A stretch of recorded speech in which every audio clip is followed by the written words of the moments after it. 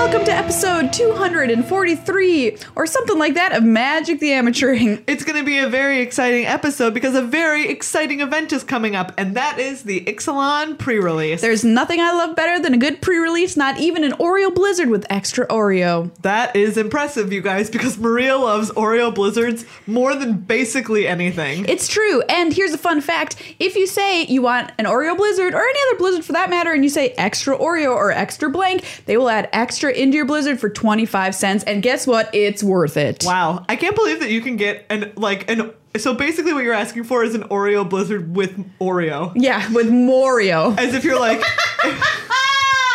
High five myself for that one. And that's been this week's podcast. I guess we'll catch you next week. Just can't get any better than that, unfortunately.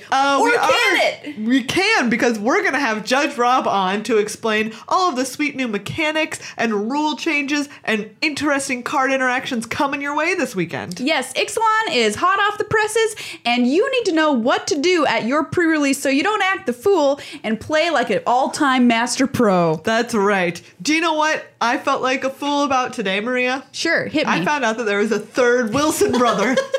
I also did not know there was a third Wilson brother. And we're not talking about Wilson Phillips, the lady band, and we're not talking about Wilson, the people who make tennis rackets or whatever they make. We're talking about Owen Wilson, Luke Wilson. There's a third Wilson. Do you know what his name is? It is Andrew Wilson. Who knew? He is the oldest of the Wilson brothers. This is really incredible news that blew me away.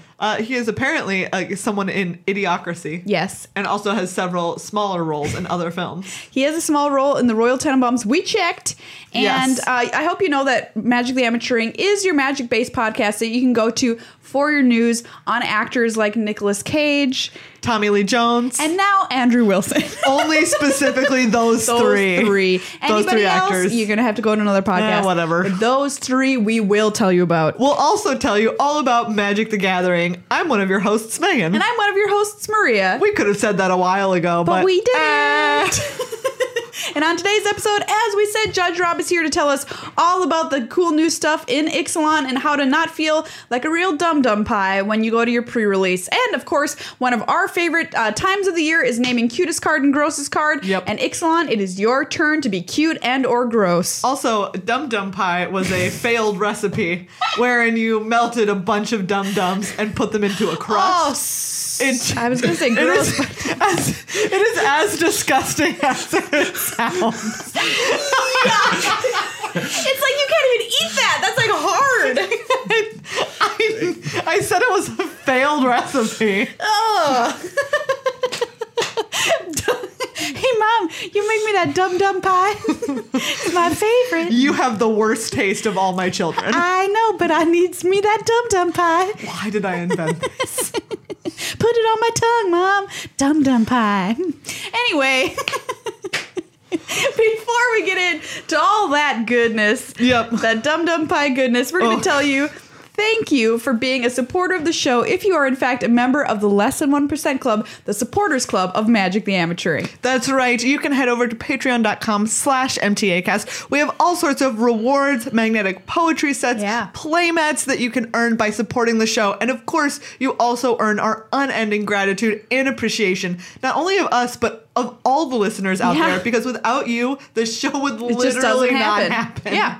And you're so great. We want to say thank you by rewarding you, but also by continuing to broadcast to you every week out of your cat's mouth, out of wherever you listen. Welcome to everybody who joined the Magic the Amateuring family this past month. Thank you so much. You are the glue that holds this popsicle stick fort together. That's right. And we couldn't thank you enough. You are the crust of the dum-dum pie.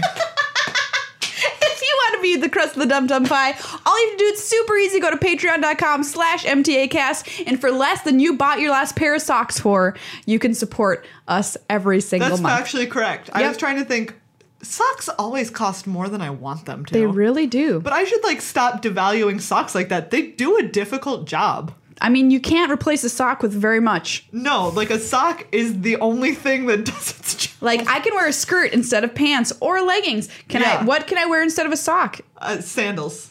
Yeah, but it's cold in Minnesota. That's true. So what am I going to do? Nothing. Wrap my foot in a ball of cotton? Put a Kleenex between my toes? Not the same thing. Gross. Weird.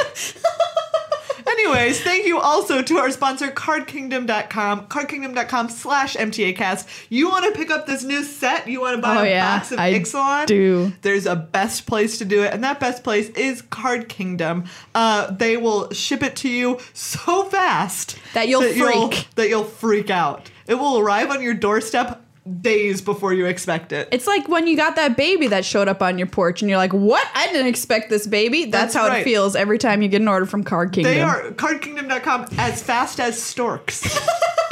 I think that's their tagline. I really do. One of our favorite things to do is to draft with our friends the brand new set. And if you want to do that with your friends, if you've never done it, we suggest going to cardkingdom.com/MTAcast. Please use that link. It's the only way they know that you are supporting us, supporting them. Send out an Evite or however you want to do this. Maybe don't use an Evite. Those things that's weird. Kind of annoying. And your friends are not going to come. But do something so you can hang out and draft with your buds of Ixalan and do it through Card Kingdom, the best place to buy Magic cards. It's just a great place with great people. And Ixalan looks like it's going to be a great set. Yeah, it does. So let's dive in. High five across Rob's face. All right, everybody, welcome to the show, Judge Rob. Judge Rob. Hi. Judge Rob, what are you reading this episode? Brandon Sanderson's The Way of Kings. Oh, excellent. Which is the first book of his Stormlight Archive series. The third book comes out in November, so I'm starting my run-up because they're giant doorstops. Yes, I'm way back and probably way quiet. That's okay. So, excellent choice for your book today. And Rob, just for the listeners who don't know how cool you are, can you please introduce yourself? Oh, yes. I'm Judge Rob. I'm a level 3 judge and regional coordinator for the USA North region. North region, best region! It is best region. That's my opinion. And so I do a lot of judging. I've been doing this since 2004. It was actually 13 years for me in August. Oh, congratulations. That's insane. Happy judge birthday. I'm not even 13 years old. Yes, you are. You are definitely a minor. You have to have people sign documents for you, right? Yep. Yeah, I do. Maria is I'm not allowed to drive or recording rent a car. today, and despite the fact that she should be in school right now. And Rob, looking dapper, I should say, as well. A velvet jacket. Yeah, a really good friend of mine, actually a judge friend of mine, Stephen Briggs, the regional coordinator for USA Central Region. Got married over the weekend. Central Region, second best region! Yeah, pretty close. Yeah. And so I was one of his groomsmen in the wedding. Oh, excellent choice. Yeah.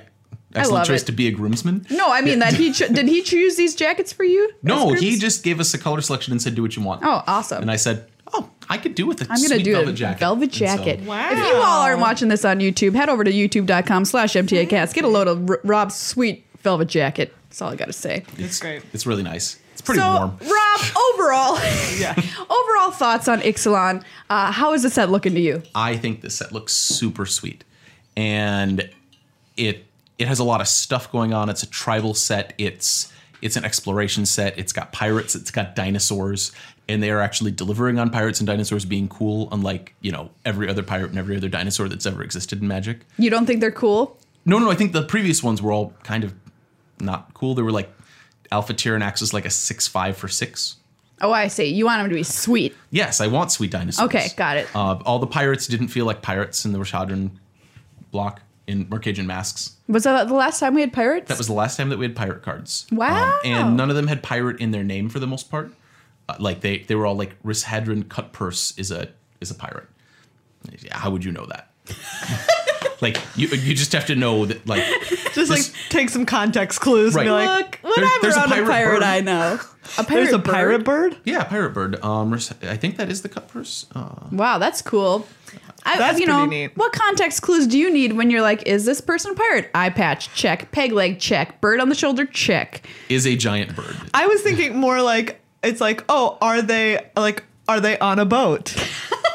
Are they trying to steal my jewels? Exactly. Do they have a cutlass? Brigand. Rashadran Brigand. Oh, it is and that's a pirate bird? It's a human pirate. Actually, the person is the pirate. The giant bird is the not pirate. I see. It has flying though. Do you know what? In my mind, that bird is the pirate. Yeah, me too. I mean, that's what I always thought it was, and apparently I was mistaken. I believe what you believe. That's all right. Ixalan is super sweet. It's just lousy with awesome pirates and dinosaurs. And new mechanics and keywords. So what we're going to do, the way we're going to structure this is we're going to go through the new mechanics, keywords, abilities, that kind of thing first. Then we're going to talk about specific cards and answer your questions that you've tweeted in or Facebooked in to us. So Rob, hit us off. What do you want to start the learning with? I would like to talk about Explore. So would we. Yeah. Explore shows up in all of the tribes. So there's 4 big tribes in Ixalan, right? There's the pirates, there's the dinosaurs, there's the vampires, and then there's the merfolk, right? Wow. Crowded plane. Yes. Well, usually they do 5s, right? Oh, like in Lorwyn, was there 5 tribes? Lorwyn had 8. Wow. Okay, never mind. And so they can do different numbers by picking different color combinations for the tribes. So they're like dinosaurs are in 3 colors, pirates are in 3, and merfolk and vampires are in 2. Okay. Which interesting. Yeah. technically color balances things. It's just weird. It's unusual, and I like that they're trying new things. Yeah. And so Explorer shows up on everything. There are pirates with Explorer. I don't think there are any dinosaurs with Explorer. You explore to find dinosaurs. Yeah. Dinosaurs, that's not really... Dude, there's a little dinosaur out there that wants to explore its heart out. Probably true. So I want to talk about Explore. Explore is a keyword action, which means that it goes into sentences as an action that you take or as your cards take. So I'm going to talk about Deadeye Tracker here. It's a 1/1 for a single black. It's a human pirate, black 1 and tap. Exile 2 target cards from an opponent's graveyard. Deadeye Tracker explores. And so to explore, you reveal the top card of your library. And if it's a land, you put it into your hand. And if it's not a land, then you get to choose whether it goes to the top of your library or your graveyard. And then you also get a +1/+1 counter on the creature that explores. So you either get to discover new territory or your creature gets bigger They learned something. I was going to say they stayed at home and got buff. Yeah, pretty much. And so I'm having problems wrapping my head around this mechanic in terms of remembering what it does repeatedly, which means that it's not, they sometimes describe mechanics as sticky or not sticky. Everybody just kind of knows what Scry does. It sticks in your head really easily, right? Yeah. Oh, sure. And Explore, I have to keep rereading and rethinking about. After I play with it a few times, it'll probably be good. Molasses, a notably sticky mechanic. Yes.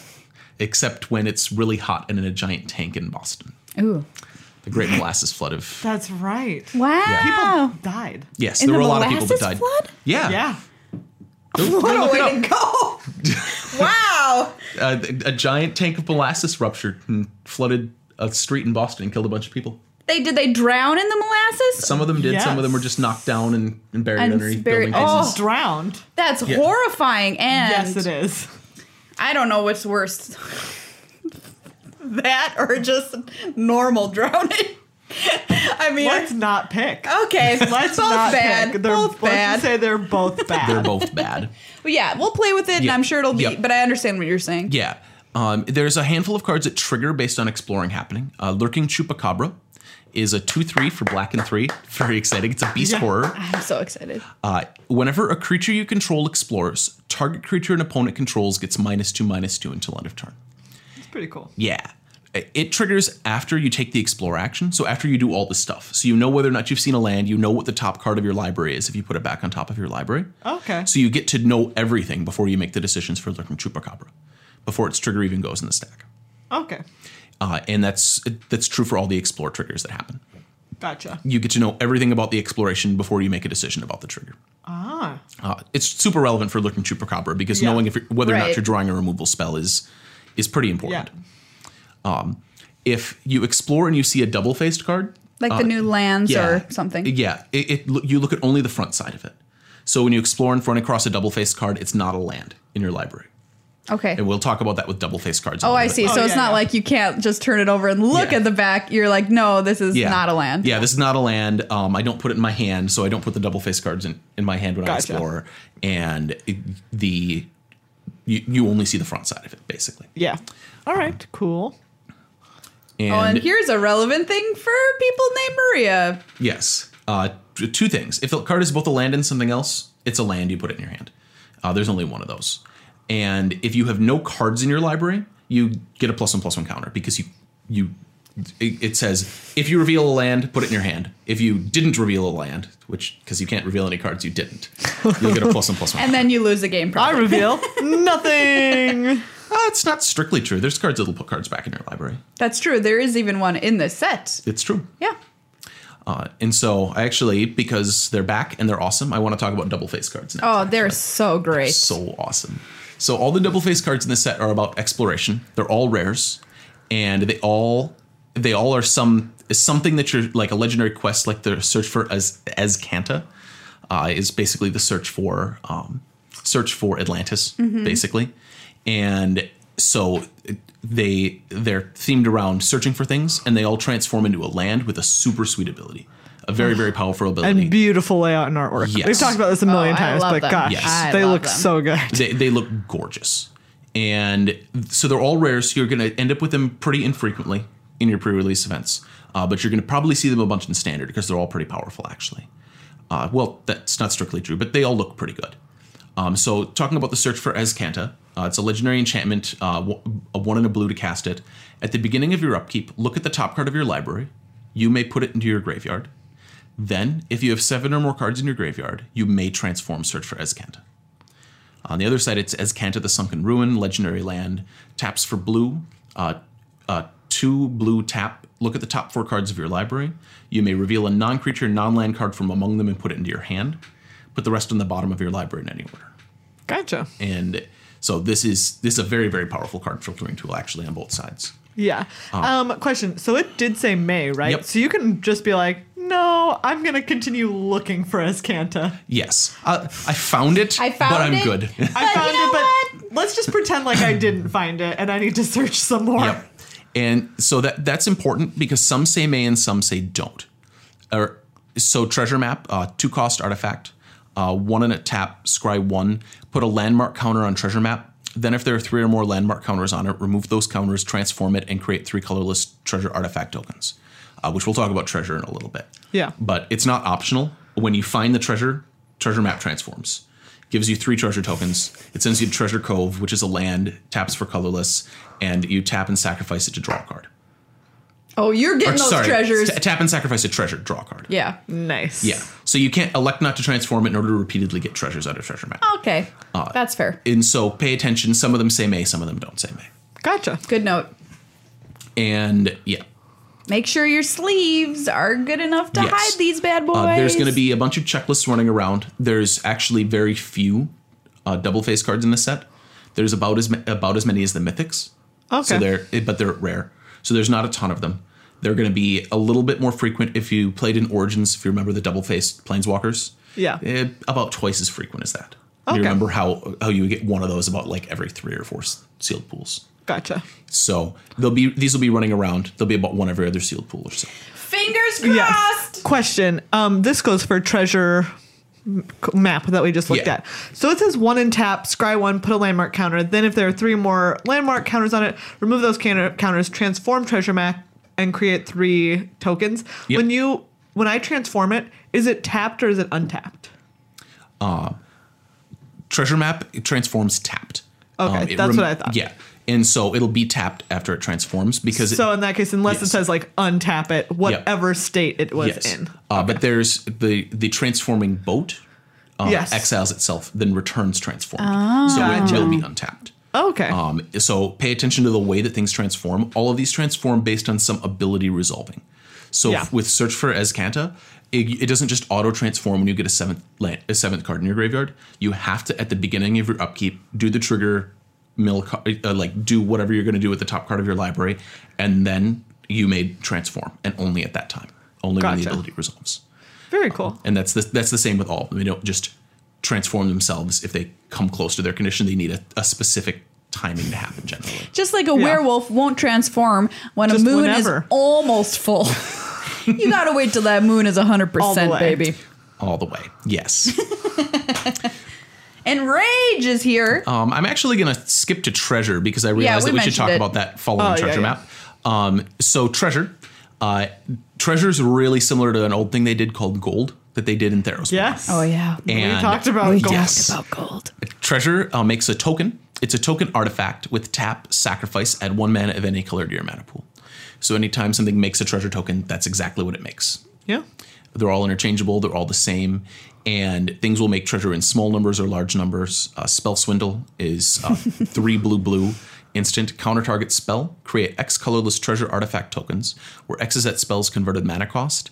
And it describes them. It says that you have tap, sacrifice this artifact, add 1 mana of any color to your mana pool. And it's a non-creature token. It's a mana ability. Nobody can respond to it. And there's a bunch of things that make treasure across all the colors. If you have a spell that has Inspire, so you have War of Invention, which has Inspire as an ability. It lets you tap artifacts to help cast your spell. You can't get mana from the treasure token and also use it for Inspire. Gotcha. Because it's gone. And Yes. I was just thinking about that. That's probably why they didn't use gold this time around. Yeah. Because otherwise that would be kind of busted. Funnily enough, you couldn't use it both on the same spell, but it looked like you could. Gotcha. Just you would have to sacrifice it for mana first, and then you can choose to pay for mana via Inspire. Oh, really?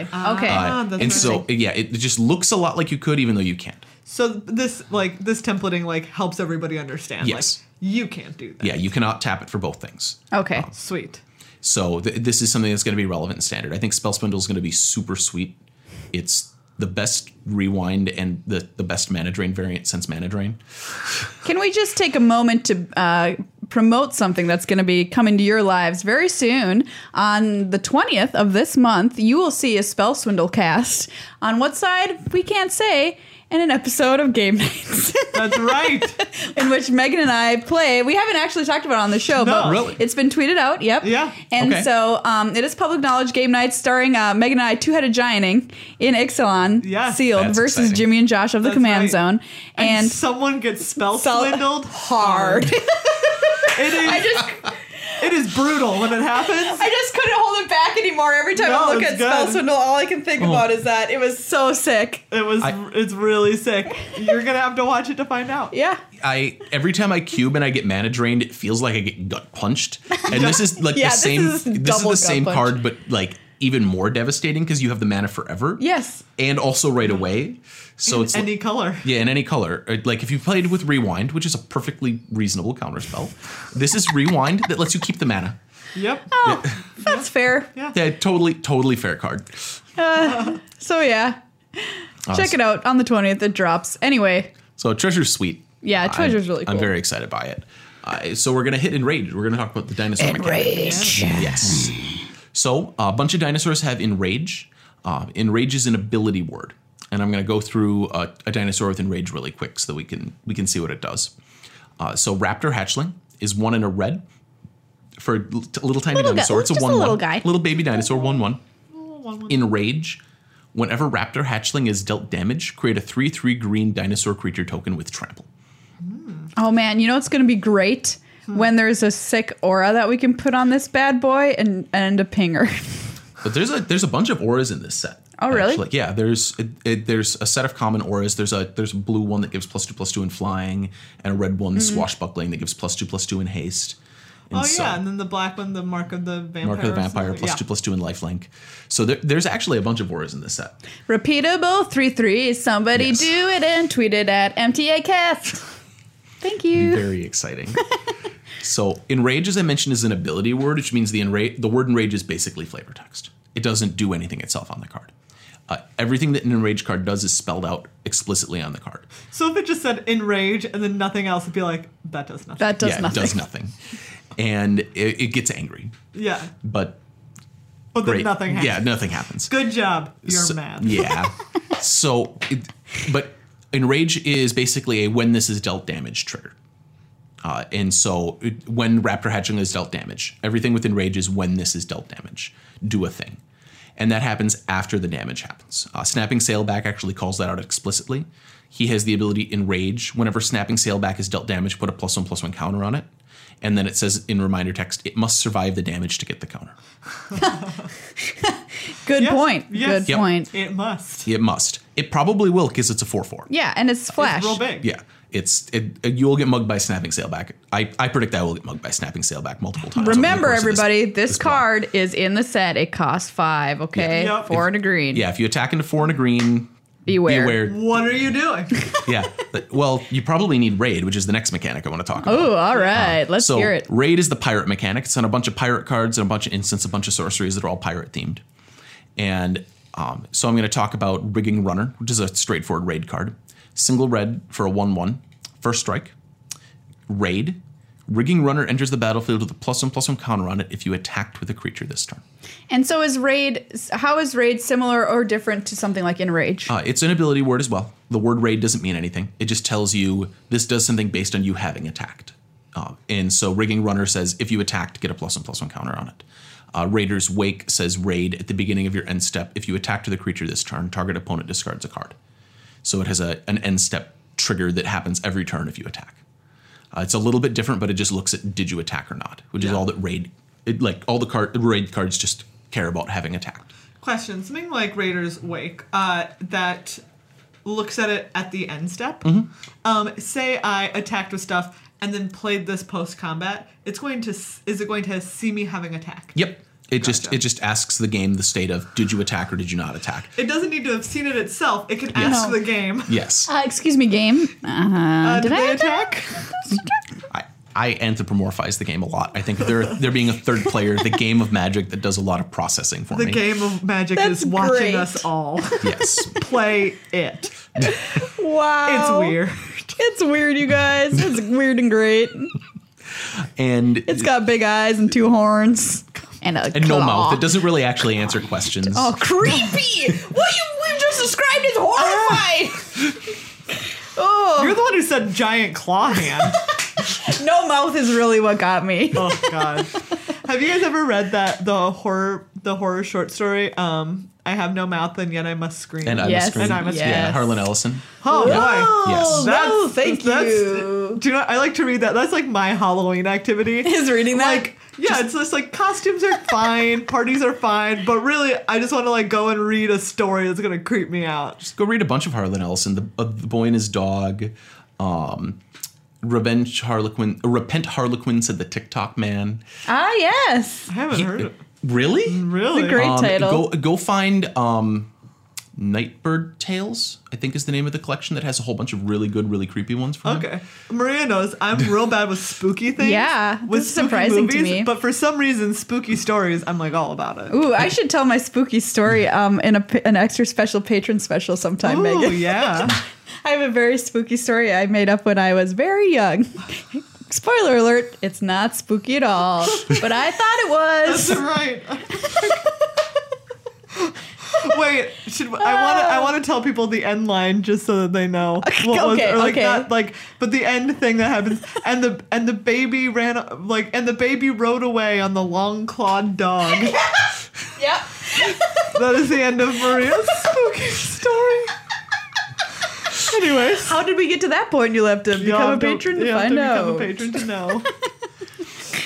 So We're talking about we're talking about Raid. Raid. There's also some Raid spells, instants and sorceries that will change the way that they resolve if you attack this turn.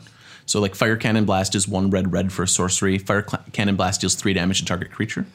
A Raid, Fire Cannon Blast deals 6 damage to that creature instead if you attacked with a creature this turn. Mm-hmm. So they read the whole spell basically when you're going to try to resolve an instant or sorcery in this set, because it might change its mind later on in the spell about how it's going to resolve. Wait. Wait. I'm going to do 6. Never mind. Yeah. I make that a bigger number.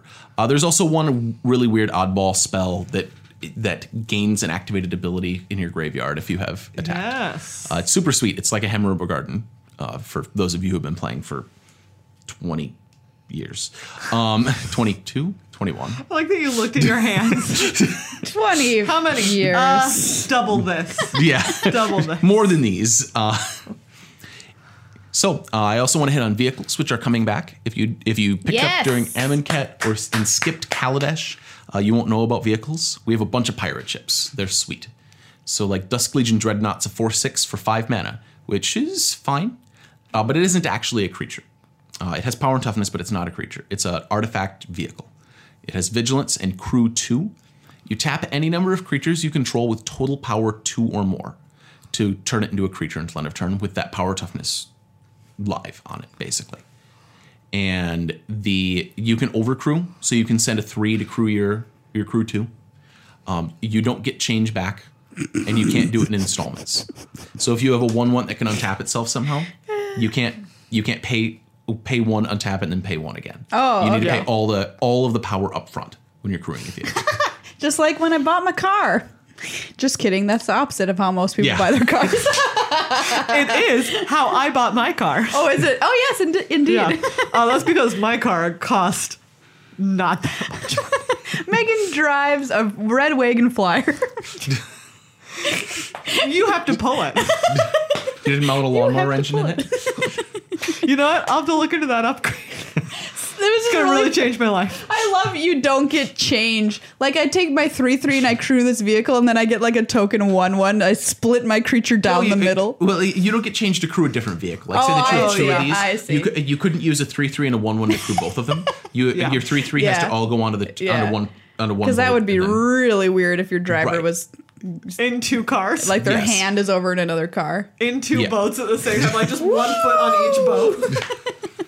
I think I saw that in a movie once, actually. Yeah, I think it was I'm pretty sure Footloose. Pirates of the Caribbean did that. Probably true. You know all those boat scenes in Footloose? No, I'm thinking of when the opening scene when they're playing chicken or something, and she's climbing from one car to the other. That's what's going on, and she has her 1 foot in each car and is like standing on them as they're driving down the road. I don't remember this. It is highly unsafe. More unsafe than all of the dancing that happens in that movie. I want to point out. More unsafe than watching the film Footloose and expecting a good time. Whoa! Holy crap! Sick bird on Footloose. Are you kidding me right now? I'm not. Are you joking my butt? Footloose is a great film, and I'm not going to say that. The music is fun. The music is fun. Footloose is a great film. No, wait, I never mind. I back that up. Yeah, Let's hear it for the boy. Great let's song. walk that back. Okay, Footloose is a terrible movie that has 1 good song in it. Footloose is also a good song. I stand corrected. You don't want to dance to Footloose? Okay, you're right. Okay, 2 good songs. It has 2 good songs, which total to like 10 minutes out of an hour and a half running. I've seen movies with worse ratios than that. That's Like, I paid money for movies with worse ratios than that.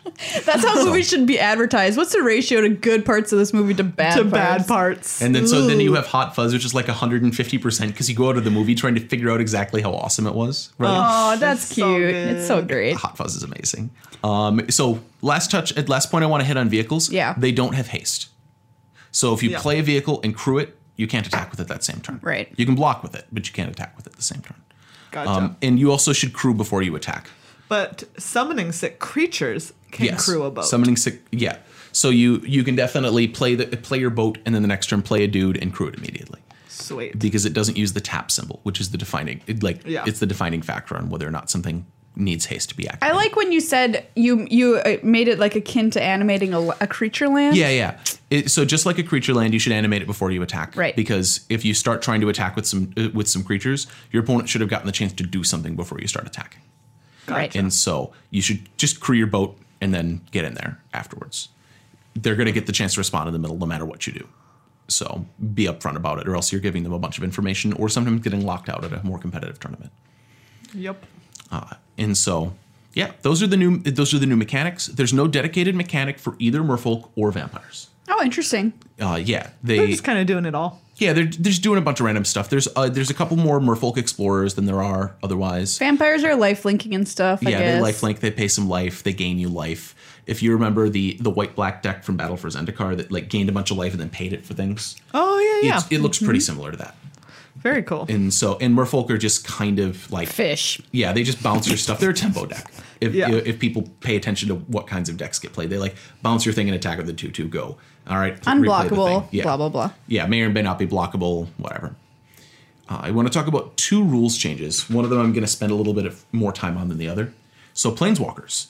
If you look at a planeswalker from a previous set, it just said planeswalker dash and then the planeswalker subtype. So it'd be planeswalker dash Jace. And now in this set, you have legendary planeswalker dash Jace.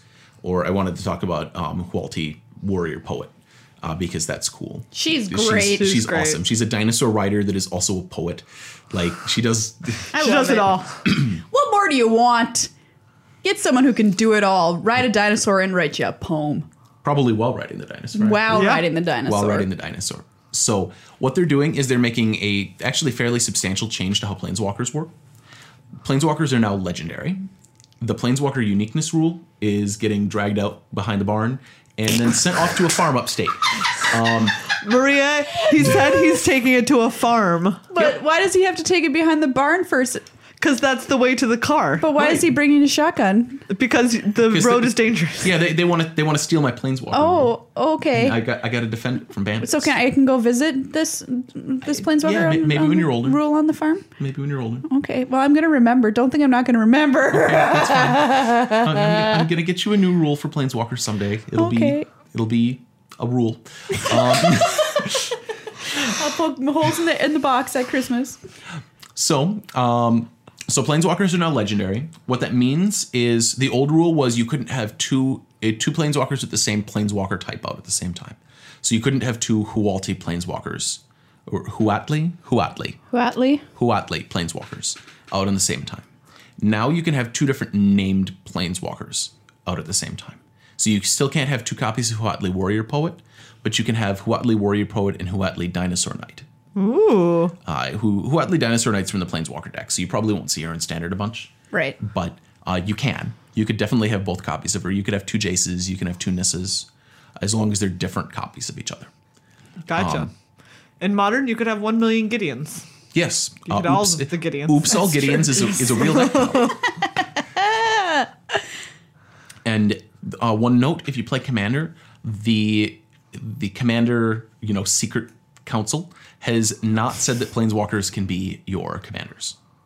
So be aware, this doesn't make any change to how your commanders function.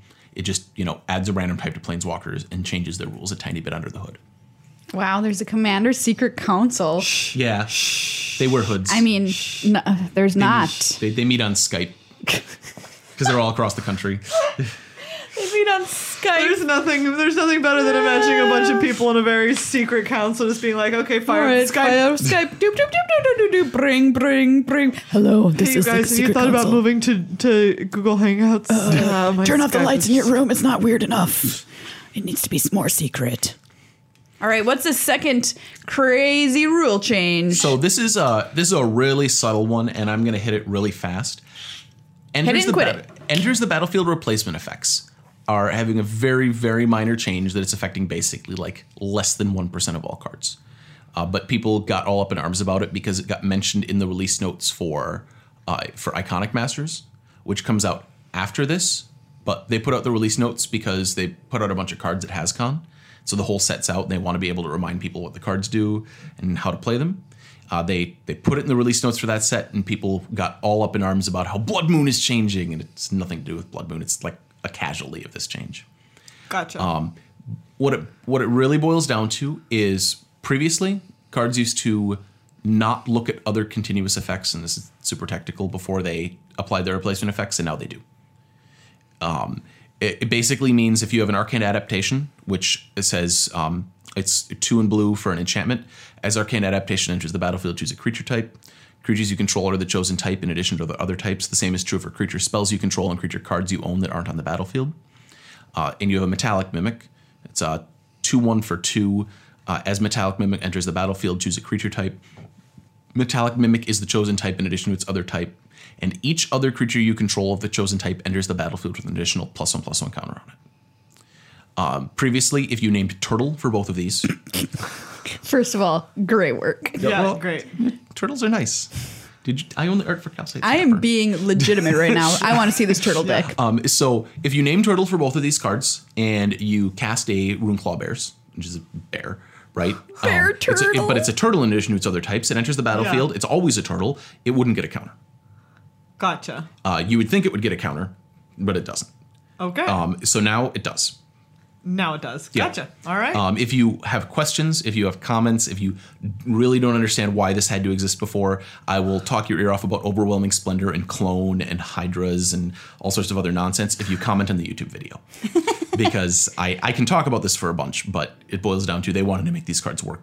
Like more intuitively. Yeah. Gotcha. Okay. All right. Awesome.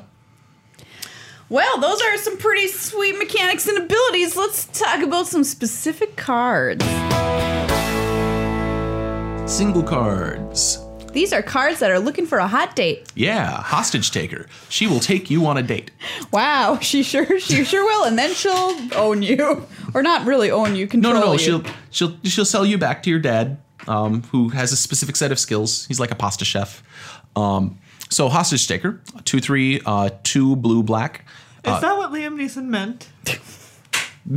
That he was a pasta maker? Yeah, definitely. Thanks, you guys. Yeah, he knows how to boil water, add salt to it, and he knows how to make pasta from scratch, actually, which is an underappreciated skill. That's really impressive. Oh, Liam, you continue to impress just constantly.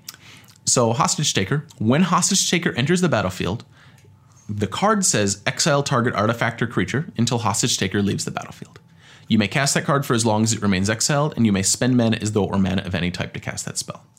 This card has errata already. What does that mean? They're changing the text of the card to make it work right. Whoops. It's every once in a while, and just to think about how rarely cards actually that are in standard actually get functional changes to their text.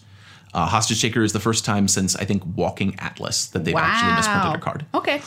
And so Hostage Taker should say exile another target artifact or creature. So it can't exile itself. Right. Because otherwise you could play Hostage Taker, target itself, have it remove itself, and then it'll come back right away. Because the duration will end as soon as it leaves. So it could just flicker itself a bunch to get you infinite enters. Like, if you have something that says, whenever a pirate you control enters the battlefield, do a thing, you can get infinite copies of that. Okay. Or if it was alone, if there were no other creatures in the battlefield and entered the battlefield, the game ends in a draw because it's not optional. Oh, boy. Which, that's not the case. They errated it. It's another target artifact or creature. Gotcha. So we're good now.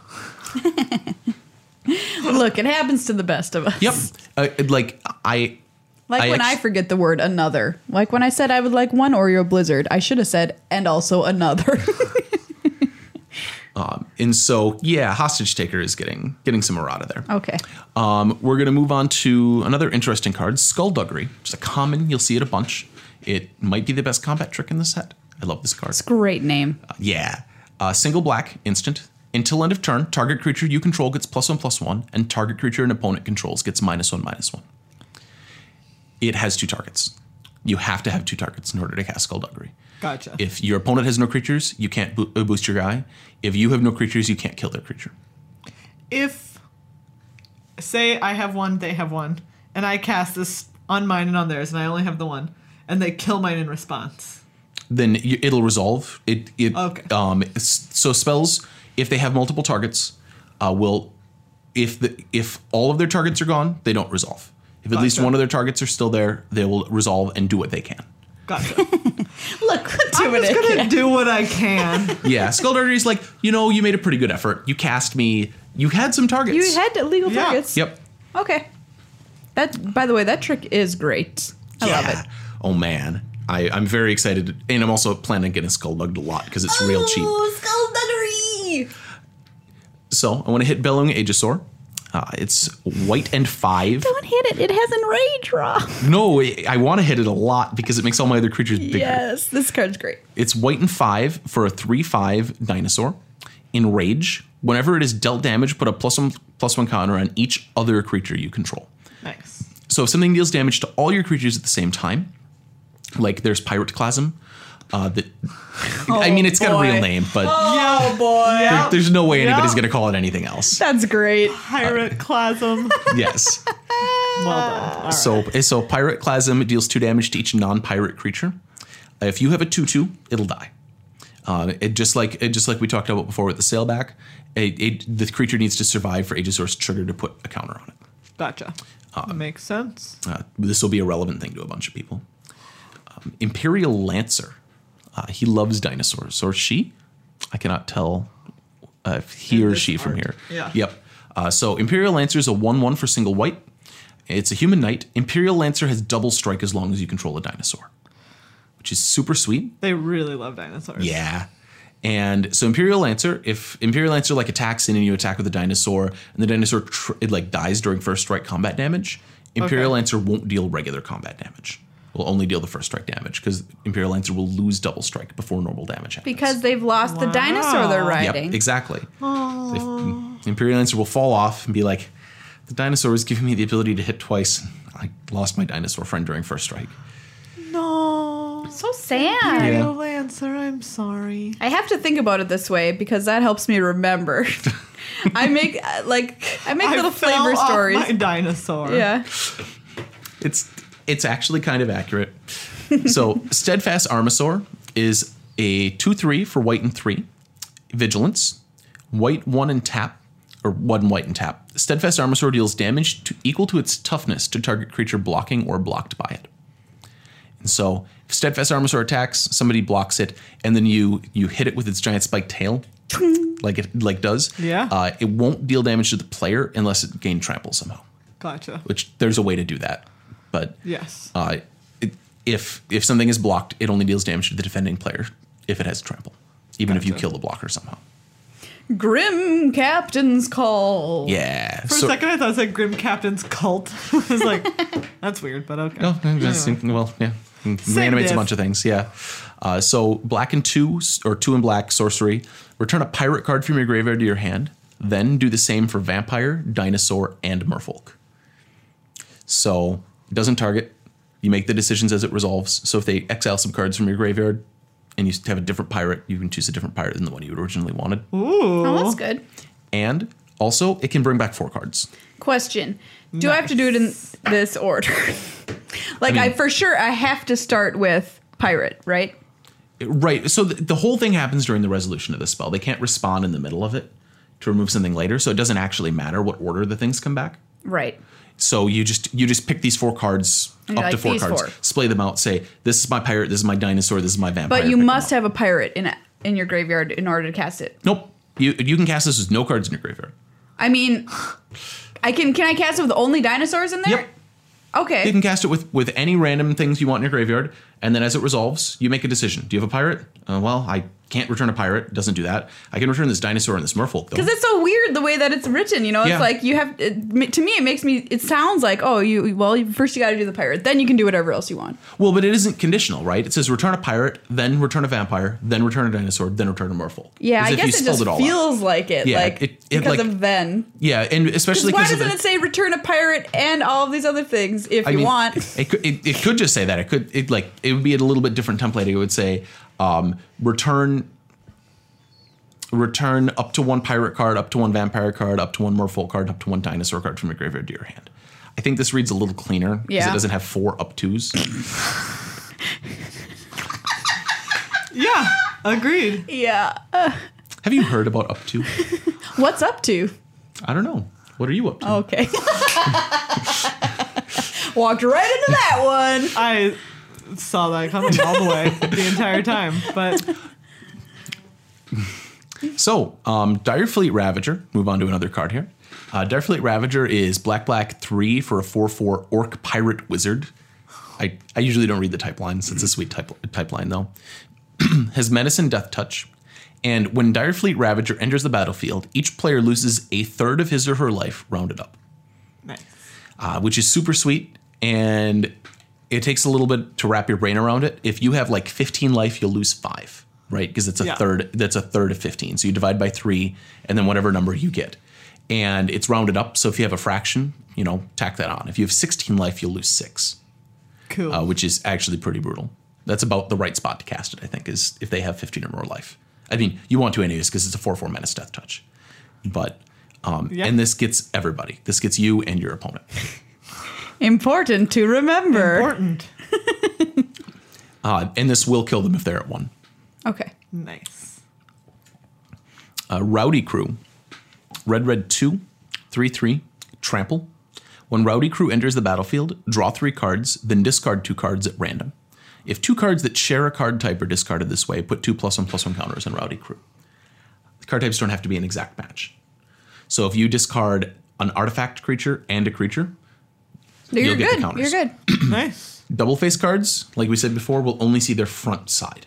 So if you discard a forest and also treasure map, no good. No good. It's an artifact and a land. Didn't get there. And if you crew a vehicle with Rowdy Crew, expect to get into a boating accident. Yeah, they They're rowdy. Well, they don't follow like either good sense or laws. Don't drink and boat. Yeah. Yeah. They're rowdy. They've got their mead. Drinking boat. Important. Safety is important. You didn't grow up here. This is actually really relevant. It is. Don't drink and boat. It is. Also, like, don't drink and snowmobile. Oh gosh. God. No. I mean, nobody follows that. That one sounds... Really? I've never snowmobiled, but that sounds horrifying. I mean, snowmobiling sounds horrifying. Yeah, that's true. I was never like allowed to go on a snowmobile because my mom had a friend who got like under one and like broke some bones. Ooh. So that doesn't surprise me. They're pretty heavy.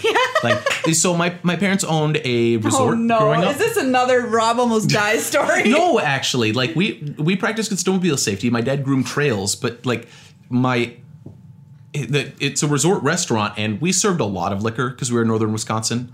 Like for those like of you do. Yeah. For those of you who aren't from the United States or aren't from the northern United States, go look up. There's a map that has a ratio of bars to grocery stores. I think it is bars to churches. It's a bars to churches ratio map by county, and you can see the shape of Wisconsin because everything else has more churches than bars, except for Wisconsin, which has more bars than churches. All right. To give you an idea of how Wisconsin Classic Yeah. Wisconsin. works. So, my parents owned a bar.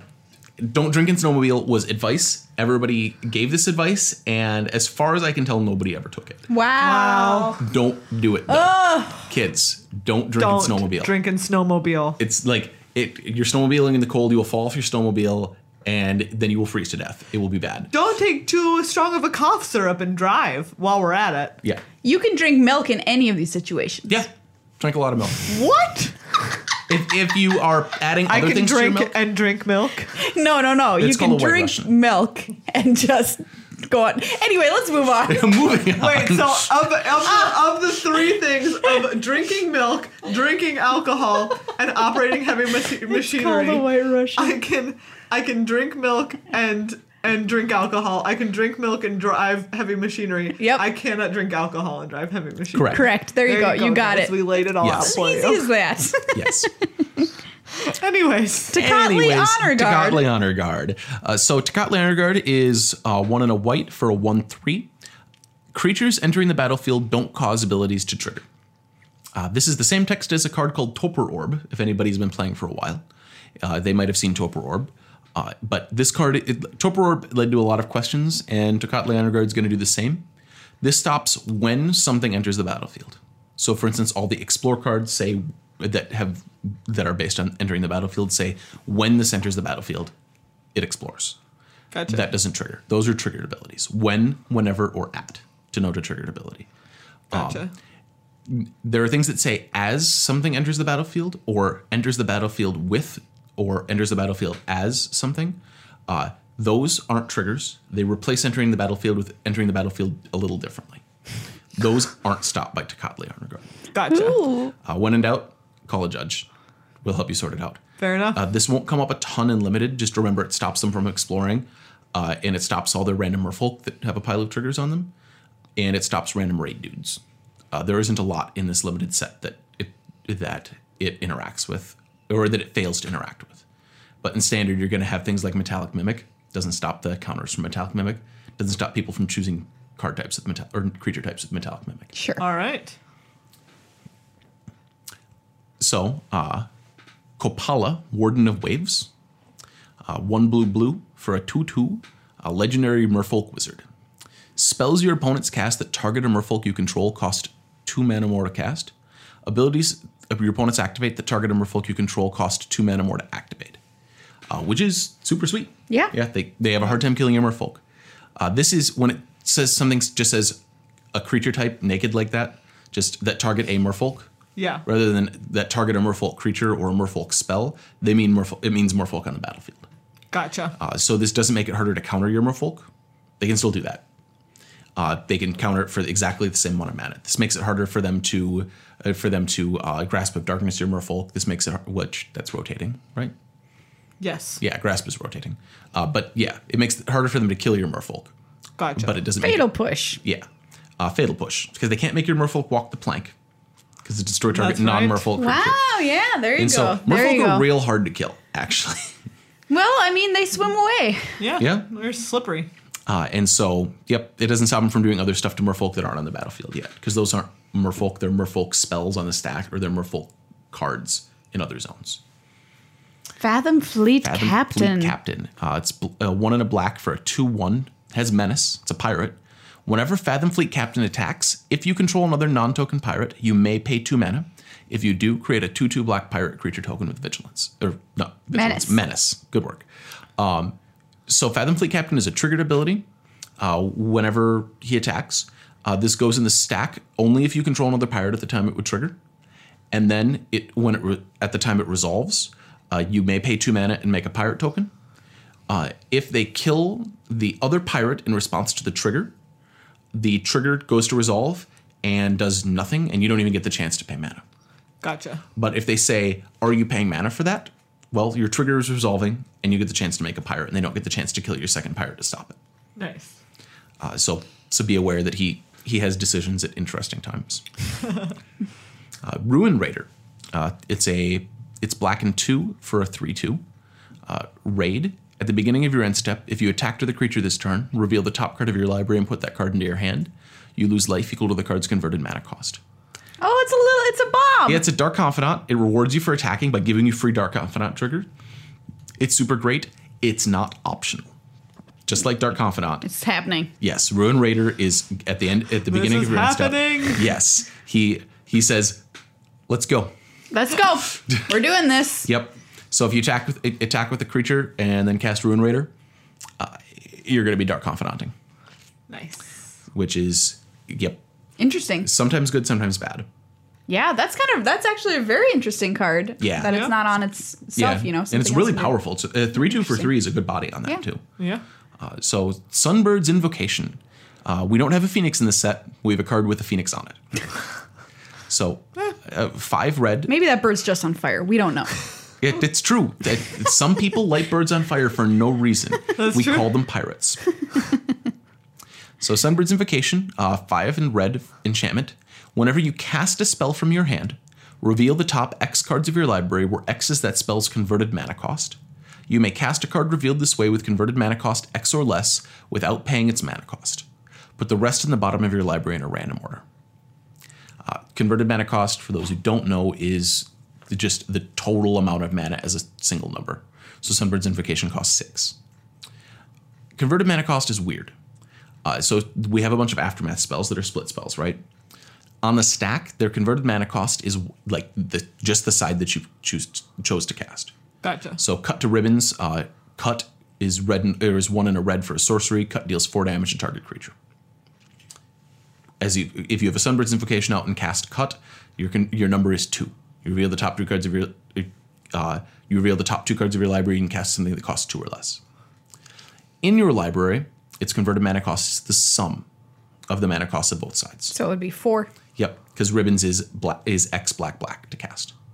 All right. So you usually can't use Aftermath spells in order to trigger and cast themselves, except in Cut to Ribbons. Or you can't even do it with Cut to Ribbons because you cast Ribbons from your graveyard for Aftermath. Yeah. So just generally, I guess with Heaven and Earth you could, if anybody's ever going to play that spell. Gotcha. But generally you won't ever get the chance to cast split cards via Sunbird's Invocation, unless one of them has an X in it, because it uses the X that you actually pay for the spell to determine its number. So if you use something that costs red X, and you pay red and 3 to deal 3 damage, like you have Blaze, then you get Sunbird's Invocation for 4. Gotcha. Because it uses the mana that you actually cast it with. Sweet. Stuff like that is always pretty confusing. So yeah, but again, judge it up if you need to. If you have questions, I will gladly answer them on the YouTube video, because I think that's a great place to get some public answers on this. Shaper Sanctuary, enchantment, single green. Whenever a creature you control becomes the target of a spell or an ability an opponent controls, you may draw a card. You draw the card while their spell's in the stack. If you draw a counter spell, you can counter it. It's great. Nice. Interesting. Okay. More chances to respond to stuff. Sorcerer's Spyglass. It's a 2-cost artifact. As it enters the battlefield, look at an opponent's hand, then choose any card name. Activated abilities of sources with the chosen name can't be activated unless they're mana abilities. So first, when you choose a name, you choose something that's legal in the current format. So you can't get hosed by naming a card that's legal in Legacy when you're playing Standard. Oh, that's good. If you have questions for it and you don't remember a card name, but you can describe it unambiguously, that's great. If your opponent knows what it is, you're both on the same page, you're good. If your opponent can't figure out what you're saying, call a judge over. A judge will help you figure out what the card name is that you're describing. It's green. It on the front of it, it kind of has it's like a dude. It's like a circle. Yeah. Of green. Green. But it's like the circle is made of trees or people. There's forests tall, in the casting and they're like around something. You get what I'm saying? Yeah. No. Anyways. With Sorcerer's Spy, I guess they usually name a card in their hand anyway, so it's just easier. Yeah. And note mana abilities are things that make mana. So like Treasure, you can't name it because it's not a card name, first of all. Yeah. But even if you could name Treasure, they could still use the mana ability of Treasure. Mana abilities are things that make mana, not things that cost mana. Sweet. This is something I see people get confused on, not infrequently. Well, that's a great list, Rob, Yeah. of specific cards from Ixalan that might trip people up at the pre-release. So thank you so much for spelling that out for us. And like you said, of course, if you have questions moving forward, don't be afraid to call a judge. It can be scary at first, but it's so worth it, and they're friendly and they don't bite. Yeah. We want to answer your questions. We get bored. Yeah, give them something to do, for crying out loud. Gosh. And now we're gonna do some questions from you all out there in Listenerland.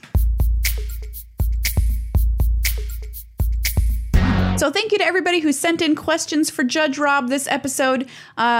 At MTAcast is where you submitted them, as well as our Facebook page, which if you don't like it, you should go over there and check it out, facebook.com/MTAcast. The first question I'm going to read is from Facebook, from Victor.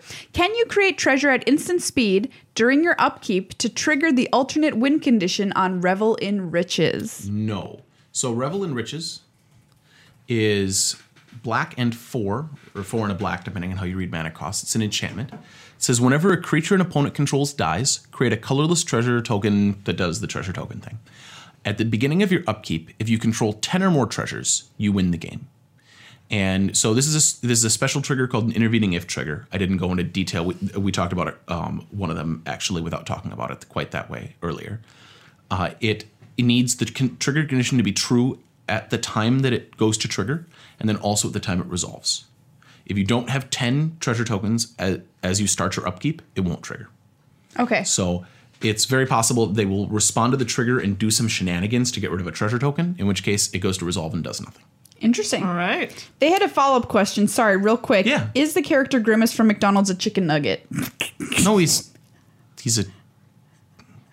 What is he? Is he a gumdrop? I thought he just was a frown. No. He's like a personified frown. He's just a sad frown man. He's like a purple... Yeah, he does look like a purple gumdrop. He's certainly not a chicken nugget. No, I mean... I heard he was something at one point. Now I can't remember what he actually is supposed to be. Okay, Megan, ask your question. I'm going to to great drink. Get into this. All right. So this person... First, this one we'll just clarify real quick because we talked about it a little bit. The exile trigger after attack from Conqueror's Galleon. I don't understand. Can I use the effect that turn, or does the card return tapped? So it returns untapped. So Conqueror's Galleon, it's a vehicle that transforms that I talked about. Yeah. It's a 4-cost artifact. It's a 2/10 crew 4, which is a really high crew cost. When it attacks, exile at end of combat, then return it to the battlefield transformed under your control. This makes it untapped if it was tapped before, unlike most of the things. Because it goes away, and then it comes back, and it says, well, now that I'm coming back. Yep. And it turns into Conqueror's Foothold, which is a sweet land that does a bunch of stuff. It draws you cards. It returns cards from your graveyard to your hand. It returns that same turn. It just leaves and comes back right away. That's to clear any damage on it and to make sure that it doesn't come back trying to be animated as a land. From a rules perspective, it would be a creature, but because there's no power toughness printed on Conqueror's Foothold, it would not have any power and toughness. So it'd be a 0/0 and die. Wow. So it's just making sure it doesn't die. It's a rules hack to make sure it's clean and it works. It's the one that comes back untapped, basically. Nice.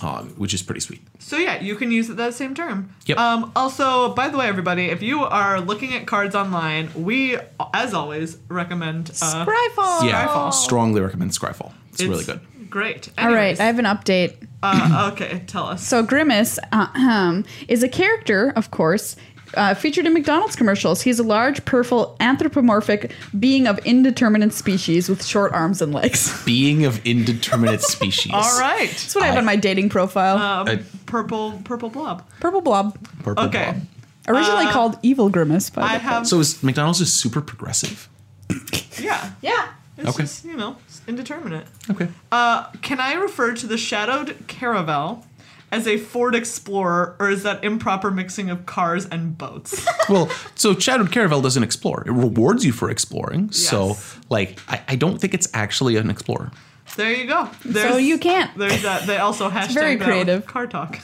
Oh, hashtag car talk. Hashtag Car Talk.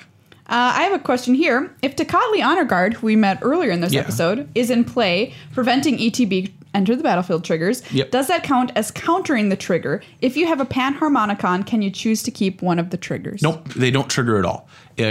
Creatures entering the battlefield don't cause abilities to trigger. They just don't trigger. Okay. Never go on the stack. They don't get a Panharmonicon. They don't get countered. They just don't happen. Does damage from infect creatures trigger Enrage? Great question. That is a great question. And it's also the same, I would imagine, with Wither, or something like that. So to look at Sailback that we talked a little bit about earlier, it spells it out. Whenever snapping Sailback is dealt damage, it doesn't care if that damage resulted in counters or having damage marked on it. It was dealt damage. You can prevent it, just like if you remember playing during Scars of Mirrodin, the things that prevented damage, they prevented infect, right? Gotcha. And so similarly, snapping Sailback doesn't care what the actual result of that damage is. It just cares that damage was dealt that to it it. happened. Yes. And Hey, putting game, did damage happen? Yes. putting a -1/-1 counter is not the same as getting damage. Yeah, it's not. So if so there's a bunch of cards from Amonkhet that put -1/-1 counters on things. That isn't damage. That's putting a counter on it. Gotcha. It specifically is dealt damage by a creature. That damage just doesn't cause damage to be marked on it. It does something else as a result. And in Wither's case, it is, instead of damage, It's half of infect. Right. It deals normal damage to players, but then deals damage in the form of -1/-1 counters to and so creatures. that would count as Enrage. Yep, that would enrage and infect would as well. Okay. All right, this is a great question. If I play Arcane Adaptation naming Eldrazi, can I cast Coax from the Blind Eternities on any creature in my sideboard? Wow. That's a good question. I would think you could. We're about to find out. So Coax from the Blind Eternities says you can go get an Eldrazi or something. Just go get that sucker. Creature cards you own that aren't on the battlefield. I don't think that you own creature cards in your sideboard because it's not a game zone. So Coax from the Blind Eternities, by the way, 2 and a blue for a sorcery from Eldritch Moon. You may choose an Eldrazi card you own from outside the game or in exile, reveal that card and put it into your hand. In this case, it did mean sideboard. So outside the game isn't a zone, right? Things in game zones are impacted by cards. Things not in game zones generally aren't. So you could, if you have an exiled creature, it gets affected by Arcane Adaptation because it's a creature card you own that isn't on the battlefield. But Coax from the Blind Eternities, so Arcane Adaptation doesn't add types. It doesn't change cards that aren't in game zones. The game zones are, battlefield, hand, graveyard, library, stack, those are and exile and ante. So these are game zones that exist, but your sideboard isn't in one of those. It's outside of the game, in fact. Okay. So the effect from Arcane Adaptation won't touch it. Herb wants to know if I have exiled the 2-sided card that has been flipped to a land, then bring it back. Will it still be a land, or will it revert to the original state since it's coming back into play? If you exile it and it doesn't return to the battlefield transformed, so it's like possible. some kind of exile. Well, the Galleon specifically says it returns transformed. If you exile it and return it not transformed, it comes back as the front face. Okay. If you are trying to explore and reveal Run Aground, must you stop exploring? I mean, you only explore one card, so right. I mean, Yeah. yes, You're just done. You're done. You're anyways. done. Yep. If you, Joe wants to know, if I exile an opponent's creature, with hostage taker, then cast the exiled creature, then hostage taker gets removed. Does my opponent get anything back? Yeah, because hostage taker is a duration. Exile target artifact or creature until hostage. Oh, you cast the spell. You cast it though. Yes, they've cast it. If you cast it, they don't get anything back. Okay. Once it leaves exile, hostage taker loses track of it. Okay. It's not. Where did I put that hostage? I put them somewhere, but I cannot for the life of me figure out where. I need more professional hostages. I left the gas on too. God darn it. Turn the boat around. We Turn gotta go it home, around. everybody. For Priest of the Awakening Sun, do I reveal a dino from my hand in order to put the trigger on the stack, or when it resolves? It resolves. So it has an at the beginning of your upkeep trigger that goes in the stack. Your opponent can respond to it, and if they don't, it resolves, and then you get to reveal a dinosaur. Gotcha. It usually doesn't matter. You'll usually just flash a dinosaur, like 99 times out of 100. You'd be just like, dinosaur, and then you write 2 life in your life pad. Matthew wants to know, Dinosaur. what is appropriate tokens for treasure tokens?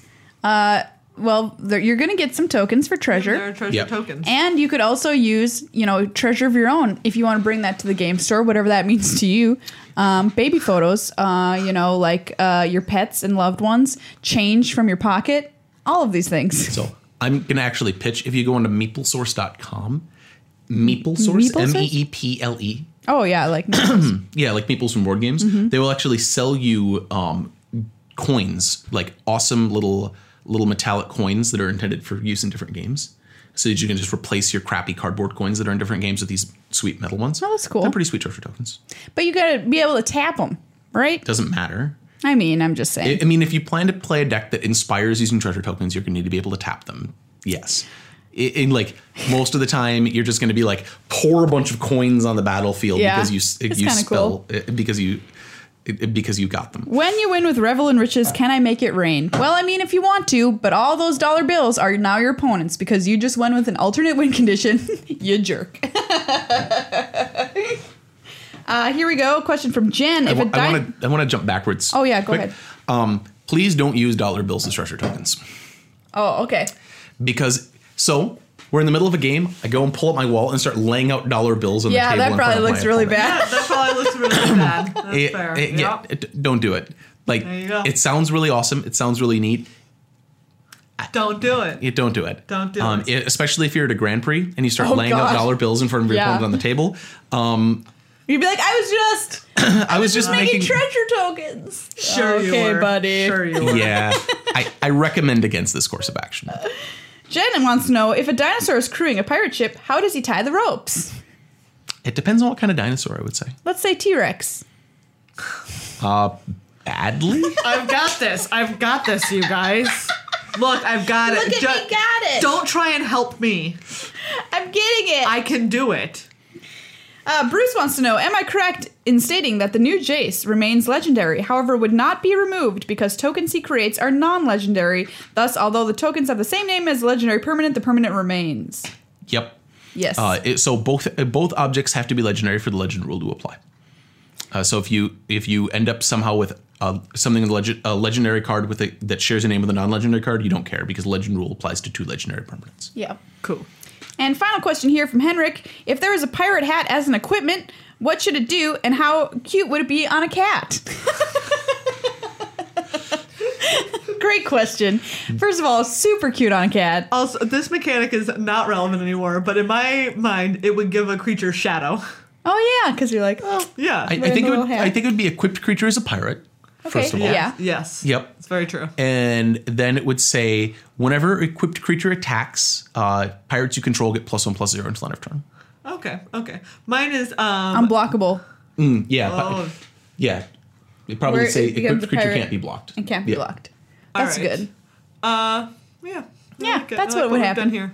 I like what we've done here. And it would I'm happy with it. Very cute on a cat. It would be so very cute. Thank you for all your questions. And of course, you can ask more if more have come up during this episode for you by heading to our YouTube page, youtube.com/MTAcast. The video will post Thursday morning, and Rob will head over there and check those out. And they can also tweet at you or send you an email if they have more questions, right? I prefer email because then I'll go in depth on stuff. Do the email. With 140 characters, oftentimes I'll have to cut down all my words to be like card work good, but no work here. All right, what's your email that people can reach you at? Robbit, that's ROBBIT @gmail.com. Fabulous. Perfect. It's time for the segment you look forward to more than any other segment on Magic the Amateuring, Cutest Card and Grossest Card. They wade through all of my rules text to get to this. Fast forward. Cutest Card, Grossest Card. Okay, yes. Our grossest card is a giant house centipede. I didn't know what house centipedes were until I moved to Minnesota. Oh boy. There was one in my closet, and I screamed. I ran out of the room, and I made my roommate come back and deal with it. It is Skittering Heartstopper. He's got a mustache. Oh, God. Made of, like, mandibles. Yuck! No, He's thank got you, 1 million legs, ma'am. and I'm over it. Not here for your 1 million legs, Skittering Heartstopper. Nope, hard pass. All right, Judge Rob, can you scroll down for me Your scaly little to remember back. to remember the other card names that we were going through? So, Oh, yeah. This is a card that I get on my soapbox about pushing the cute cards. Like my cute cards have to be organically cute. They just you happen can't to be have cute. creep up in here. I don't want cute to be shoved up in my face like a raptor hatchling. I'm looking at you. Yep. Like you're cute and adorable, whatever, but they're trying too hard. Okay. You heard it. So you are not in my consideration for cutest card, even though Wow. you're kind of cute. Okay. Wow. What was it? Dinosaur Stampede, definite runner up. Oh, I'm already a little mad. Pew! They're just like a bunch of running dinosaurs. they're just running and taking a little jump. Go. Boing. Ancient Brontodon, adorable. It's a Very 9/9. cute. Just Very being its cute little self. But my cutest card for this set is actually a white card, which is a dinosaur. And it was one when I first saw it. It was kind of like, love at first sight. I saw it early and it just captured my heart. Bellowing Aegiosaur. What? If you remember this we're card. all surprised. Yeah, shocking revelation. Oh, he is dancing. he's very Yeah. He's going up on his hinders and he's going. That is a really interesting interpretation of the noise that dinosaurs make. What do you think he's saying? Ah! Either way, there's your crown. Bellowing Aegiosaur for Ixalan, cutest card. Grossest card, Skittering Heartstopper. Yep. Ah! What's he saying? Ah.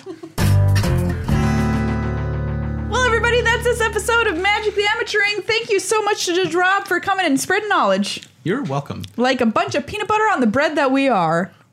We are bread. I actually would bread. have made you English muffins in that metaphor if I was doing it. Thank you. Wait, no, I don't like English muffins. What do you want? You're What kind of bread objectively wrong. type do you want to be? Biscuits. I want to be a biscuit. With peanut butter on it? Yeah. I would eat that. Peanut butter biscuit? Yeah. No. I want to be cinnamon raisin toast. With peanut butter on it? Absolutely. Actually, no. Yeah, that'd be fine. Wow. Peanut butter and raisins are a great combo. About that. What am I? Megan just goes into a deep thought hole about what kind of bread Can I she be is. like a cinnamon and sugar bagel? I mean, that wouldn't be terrible. We're getting really picky. Either way, Rob is the knowledge of peanut butter to the bread that we are. So thank you The knowledge of peanut butter. for helping us out. I don't have peanut butter for you. I have simply telling you about peanut butter so that you know. Yes. I have the knowledge of peanut butter. It's true. What you do is you get toast, and while it's real hot, you put the peanut butter on it, then you put hot bacon on it. What? Okay, that sounds good. That does sound That's good. The really oil good. rises out, and then, it's great. There you go, everybody. Well, thank you again to everybody who is a member of our Patreon supporters club. The Less Than 1% Club is the Best Than 1% Club. Patreon.com/MTAcast. You keep the lights on for us, just like Motel 6. What? Motel 6? Mattel 6. Motel 6. I'll leave the light on for you. I'm Tom Bodette. What? Thank you. Thanks. Thank you. And Thanks. Card Kingdom, of course, for being the sponsor of this great and crazy show and helping us live the dream of bringing our nonsense to you every single week. You're really it. You are it. You're it. Check back with us next week to find out how we did at our pre-releases. We'll have some story times for you, no doubt. I look forward to the stories. Okay.